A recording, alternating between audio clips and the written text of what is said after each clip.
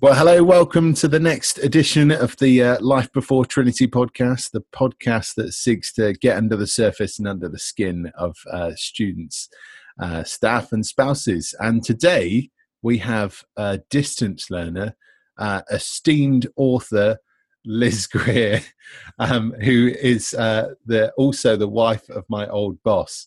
So it's very, very special to have Liz this morning. So Liz, good morning. It's great to have you. Tell us a little bit about who you are, what you've done before Trinity. You're obviously co-leading a church at the moment, but what you've done before that as well. Give us the big picture of who you are.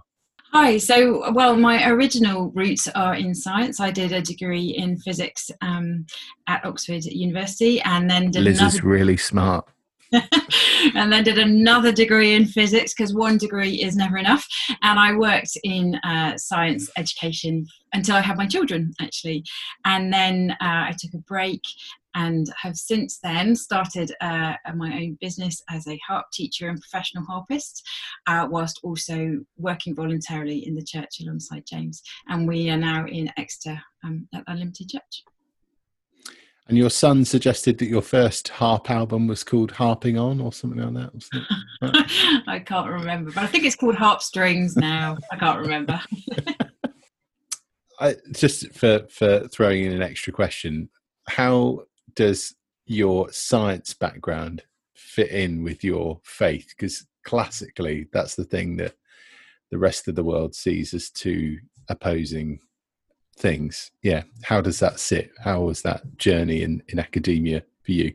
So I grew up in a scientific family and I absolutely picked up the idea that science had disproved God.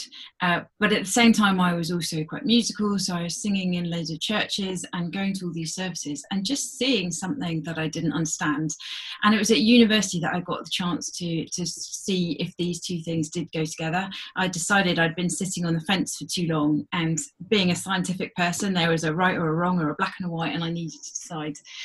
And it wasn't that easy for me, actually, because there's faith involved. And that's what I found on the day that I decided I was going to become a Christian. There was that leap of faith to go, look, there's so much I don't understand. There's so much I don't get, but I'm going to believe in you. And I think it was the scientific historical evidence around the fact that Jesus really did live and really did rise again. That I was like, well, then I can't ignore that. Something's going on there and I don't understand it, and I still have all these questions about science and faith, but that bit I know and that bit I believe in, and that's where I'm going to trust. So that was my starting point of trying to reconcile science and faith, and from then it's been a journey, and I just enjoy now trying to sort of match it together. My experience as a physics student was so many of my professors were Christians. They were all going to church, that faith and science seemed to me to go absolutely hand in hand. So as soon as I'd made that leap, it didn't seem that strange anymore. It was only as I was sitting on the other side, I assumed that it was incompatible. Okay, and tell us a little bit about Unlimited. That doesn't sound like a very normal church. Doesn't have St in front of it. No, we're not St Unlimited. Although most people call us Church Unlimited, which really, if you want to wind me up, call it Church Unlimited. So Unlimited is a bishop's mission order, which means we have a mandate from the Bishop of Exeter to serve his mission, which is to the young people of Exeter. And we came down as a family in 2007. So that was with my husband, James, and my two sons at that point. They were 2 and 4. And we had no building, no team, and no money. Well, I say no money. The diocese had given James half a stipend and this amazingly exciting vision to start a youth church, but no sort of money to fund it. And so basically there were 2 of us, because I didn't really count Josh and Toby in the equations. And so the start of Unlimited was really slow. One of the amazing things I can now say with hindsight is not having a building forced us to go out to meet young people. We couldn't rely on an attractional model. They weren't going to come to us because we had nowhere to invite them. So in Exeter, if you've ever been, the cathedral's fairly central. There's a green around it, and loads of young people spend their free time from college. There are 12,000 students in the sixth form college every day, and they will come and hang out on the cathedral green. So we got this amazing opportunity to come and talk to them about what they thought about God, what they thought about church, what they thought church should look like, and talk to them about the fact that we were starting a church for young people, and had this opportunity to shape it around them. In the background, as we were having these conversations, God was doing amazing stuff. And by the time we'd kind of built a relationship enough to need to move these guys on to the next step, we had a building to invite them back to. So we invited them back to Cafe. And from there, loads of them went on a journey with us. And when some of them came to faith and made a commitment, that's when we started having what you might think of as a church service, but maybe there were loads of things before that were also church. But we started a service on a Sunday, and we planned it around them, not us. And it was always the feeling that if I was feeling comfortable, or if the older members of church were feeling comfortable, then we got it wrong, that it should be feeling comfortable to the young people, and we should be feeling a little bit out of sorts in our church. So yeah, that's kind of how we started. Cool. And sorry, you say it started in 2007. So It's been quite a long journey, 13 years still going at it. What do you look back at those early days and just think, God, that was just a bit nuts? Like, absolutely. I mean, I'm a really traditional kind of, we were very happily in a large evangelical charismatic church, 1,000 people, city centre, and we were very comfortable doing that. And to get to go for this job, which was James was a vicar in 5 rural parishes, living in a beautiful little village in rural Devon, and starting a youth church with no building in the city centre was just absolutely crazy. And it would never have been something that we would have planned. It had to be God, because we would never have put that on our wish list of things to do, shall we say.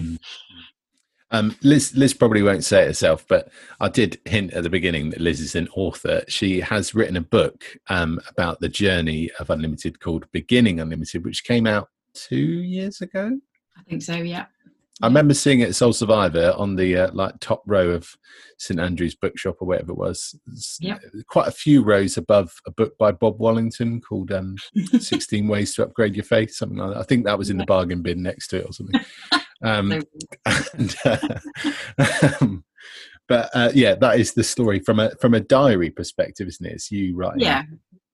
Yeah. And I think at the time when I sort of decided to write it, there are loads of good books out there on church planting and loads of amazing resources, and you can go to brilliant talks. But what I was feeling was that I was hearing everyone's really amazing God stories of how great it was and how, church planting is so exciting. And that just hadn't really been my experience. I just kind of learnt that in the Bible there are 2 sorts of time. There's chronos, which is the tick of time passing, and there's kairos time, those moments when God is really with you and doing something. And I naively, when we started church planting, I thought that everything was going to be kind of a kairos moment. It would be like Mark's gospel with now and immediately, and just this fantastic journey of excitement, and that really wasn't how it was. It was a lot more about perseverance and faith and waiting and trusting.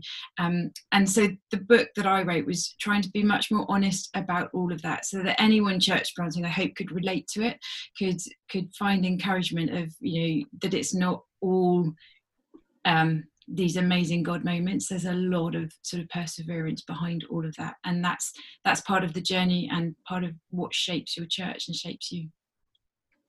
And sorry, just a follow-up question to that, and so this is a bit of a side, but do you think when we talk about church planting, like now you're training, you're obviously more exposed, I suppose, to the kind of conversations that go on about church planting. Do you think the way the church nationally talks about church planting is a bit more like sugar-coated than the reality then, like in terms of it seems all glistening and wonderful and exciting from the outside, but actually people don't see the graft that goes into doing one? I think so. I think a church plant, to me, it still sounds like a really brilliant idea. Absolutely. When there are areas of Exeter that I'd love to, see a church plant moving into and thriving. But the reality of finding a team and building a team and starting in a place with from nothing is really hard. And I don't know. And maybe starting in a place with no team and no money is also really hard, and that's the reality for lots of church plants, and I'm not sure I hear enough people talking about that and how it is. Mm-hmm. Okay, these questions are a little bit too easy. Let's dig into some more tough ones. You've obviously had 13 years of working with young people. How do you think the needs of young people have changed in that time, and what aspects of Christian faith do they respond to now versus 13 years ago? So the things I think that have really changed are there are three things. So mental health and anxiety is higher now than ever before. I mean, there were issues 13 years ago, but now we're working with a generation who have never not had smartphones, they're a social media generation. The constant pressure from friends and life is there with them 24/7, and I think as a sort of, we haven't quite realised as a society how difficult that is for them to deal with. When I was young, I would go to school and maybe that was relatively hard, but I'd come home, I could shut my bedroom door and I could forget all about it. The popular guys might have come home and made a phone call, but not always. But there was that separation between having to be out there and on show with your mates and being able to hide, and these guys don't have that, and I think that brings along a whole load of anxiety and issues that we're only just beginning to see. I think we're also seeing a lot more in our young people sofa surfing, so their families are broken and they would rather be staying anywhere other than with their families. They're choosing to sleep on sofas of friends, and I think often it will be the sofa or not of a girlfriend or boyfriend, and then this sort of broken family leads to sexual confusion within friendships, and that's just quite a tricky thing to unpack. And I was also thinking, transgender issues are much bigger than they were 10 years ago. There was one dad at the school gate who was transitioning, and the school didn't know how to deal with it, and the parents didn't know what to say. That was generally our experience in rural Devon. And now most schools in Exeter have someone sort of from year 7 or above transitioning, and that's the way this is going. So I think there have been massive changes in the last 13 years. I think what hasn't changed, though, is that young people are incredibly open to faith and spirituality. They are just really keen to talk about it. Church isn't on their radar.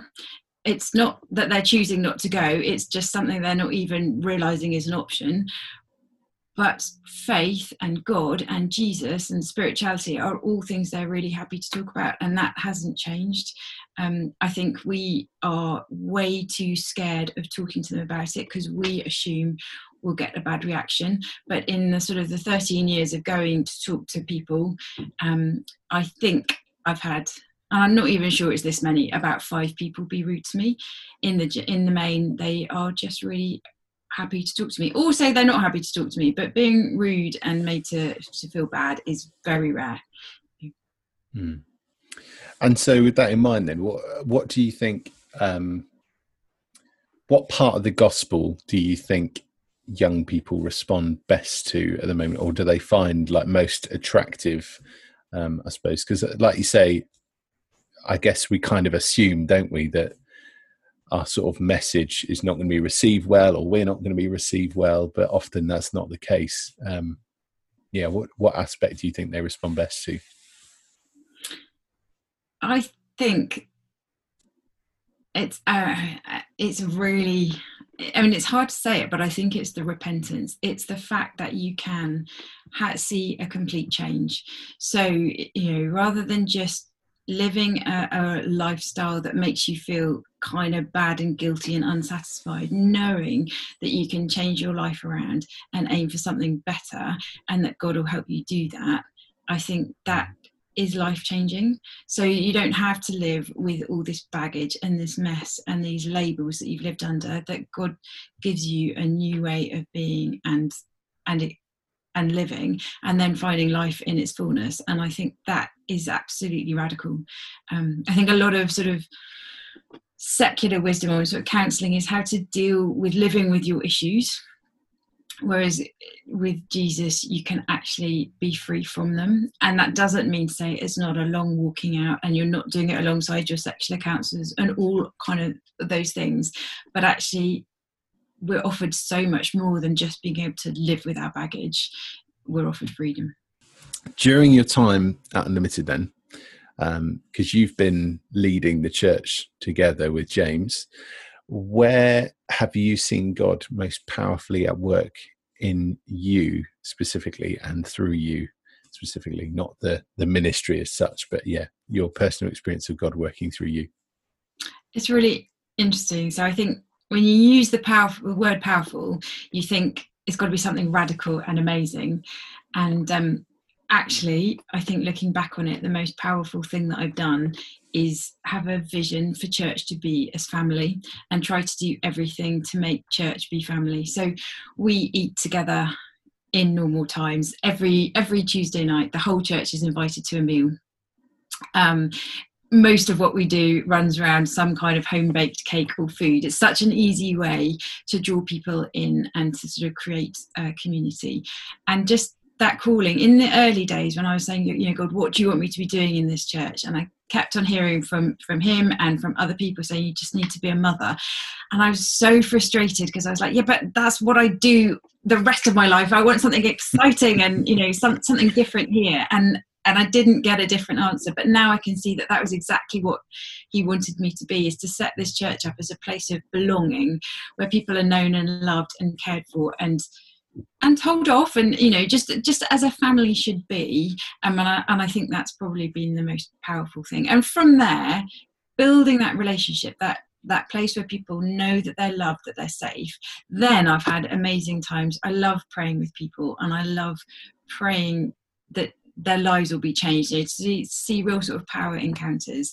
But that has all come from having that initial sort of family basis from which to do it. Mm-hmm. Cool.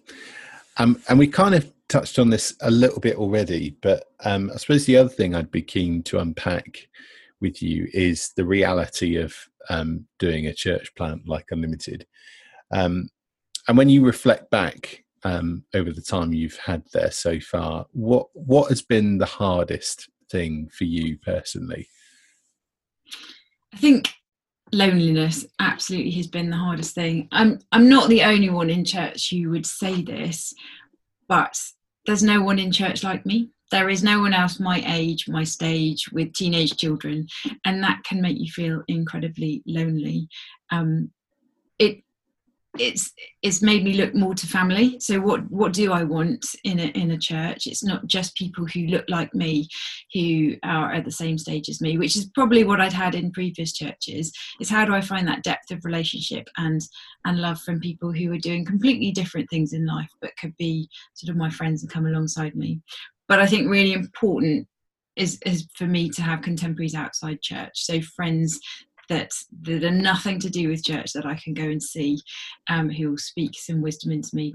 I started a business and ran my own business. That was quite a big distraction, and good that it wasn't there for, you know, there were other things outside church that when it was tough and when it was lonely, and when you're leading with your husband, so that's all you're talking about in the evening as well, to have other things outside of that has been really, really important. Mm-hmm. And certainly at Trinity, it seems like there are a lot of ordinands talking about wanting to do church planting curacies, which is great. What advice maybe would you have for them that might either come out of what you've just said or other advice of your learning from the from the time you've been at Unlimited? I think just church planting is amazing and exciting, but I think the big thing you need is perseverance. So go into it with a real heart for the long haul. You know, the thing that struck me most about sort of church planting is it's so precarious for so long. You know, when we finally got to the point of having a leadership team, which was our equivalent of a PCC. There were 7 members of us on it, but there were also 7 members of church, and you'd run an event, and if the one person you were hoping didn't come, you'd all be sitting there going, well, why were we doing this event? And when we had a couple who said that they had to move, quite rightly because of their jobs, but that's absolutely devastating, when a quarter of your church is leaving. So it just feels precarious for a very long time. So I think just have that perseverance, knowing that you're in this for the long haul. And I think also have a real structure to what you want. I am a great one for asking, so what? So, it's all great at the minute. One of the things we're doing, because we can't use our building, is we're handing out hot chocolates and cakes on the cathedral green to young people, which is lovely. But my big question is, so what? Just being able to hand out a piece of cake, anyone can do that. What's the next thing that I want to invite them to? What's the next step in this journey? Where do I, it's not going to be piece of cake, Alpha course, become a Christian for us. For us, it's going to be, there's going to be a whole load of steps, but having in mind how you want someone to move through those steps, that's so what every time makes such a difference to how you approach your church plant. And don't get hung up on numbers if nobody else is. So amazingly, the diocese have always been really generous to us. They've never been demanding our numbers and kind of success. How are you doing? And we haven't had to either. So we've just been able to be faithful to God, doing what we thought he was asking, not having to prove that we're doing well, or, to convince anyone else that we're doing the right thing. Unlimited as well, I think, is such a good example of like a church plant that has a really good relationship with the diocese as well. Like, because I certainly would agree, like it just seems like Exeter diocese have always been very fair, very for unlimited, even when great growth wasn't what we thought it might be, or what we'd hoped for at times. There is a bit of a history to that, though, in that when we came to the diocese, the way that the press that had gone before us was that we were coming to be a youth church. We were going to steal all the young people from all the churches across Devon, and so we were universally not liked. And so I think the most of the first year James spent building relationships across the churches in Exeter and with the diocese, and trying to show our heart is for the church. This is our calling, this is our mission, but we want to support you, we love you. It's not about building our own bit. So, and I think just that, knowing that you're part of something bigger and really supporting and cheering for that, has been really important to us. That's really good. In terms of your own walk with Jesus, what do you think has kept you going when co-leading a church has been really tough in those really gritty moments? Absolutely, having a rhythm of prayer has been my mainstay through all of this. I was thinking, there's a song by Tim Hughes, but just when fear surrounds is the line that came to me. And I think sometimes it just felt that just totally surrounded by fear, and just to be able to sit with God and know that in those moments that he was with me.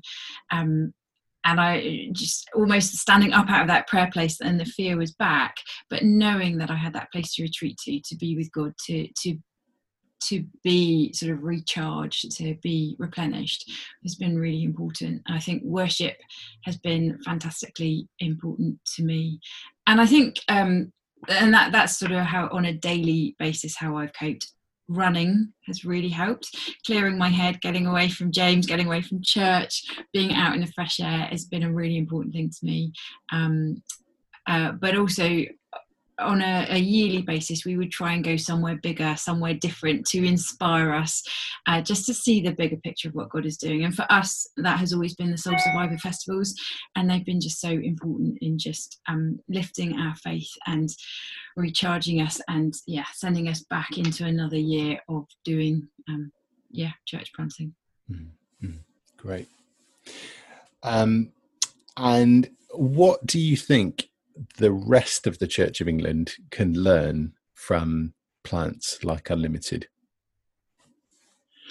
I think I would hope we could teach people, or they could learn that it's okay to go to people. People aren't coming to church. The attractional model isn't working, not because they're sitting out there going, oh, I don't want to go to church, which probably could be the narrative I'd have in my head. But when you go and talk to them, they're not going to church because they haven't even thought about it, because we've gone quiet. It's not on their radar. But in the main, people, as I've said, are open to sort of spirituality and faith. And I think if we were bolder in asking people to talk about our faith, we would be really surprised by the results.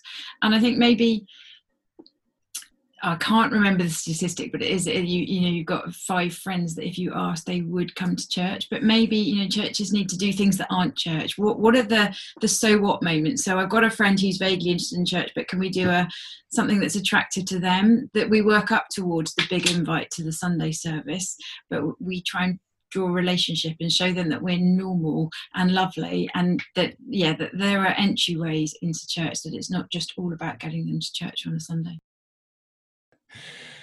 You are going to be, all being well, one of 2 vicars in your family. What do you see yourself doing in perhaps like 5 years' time?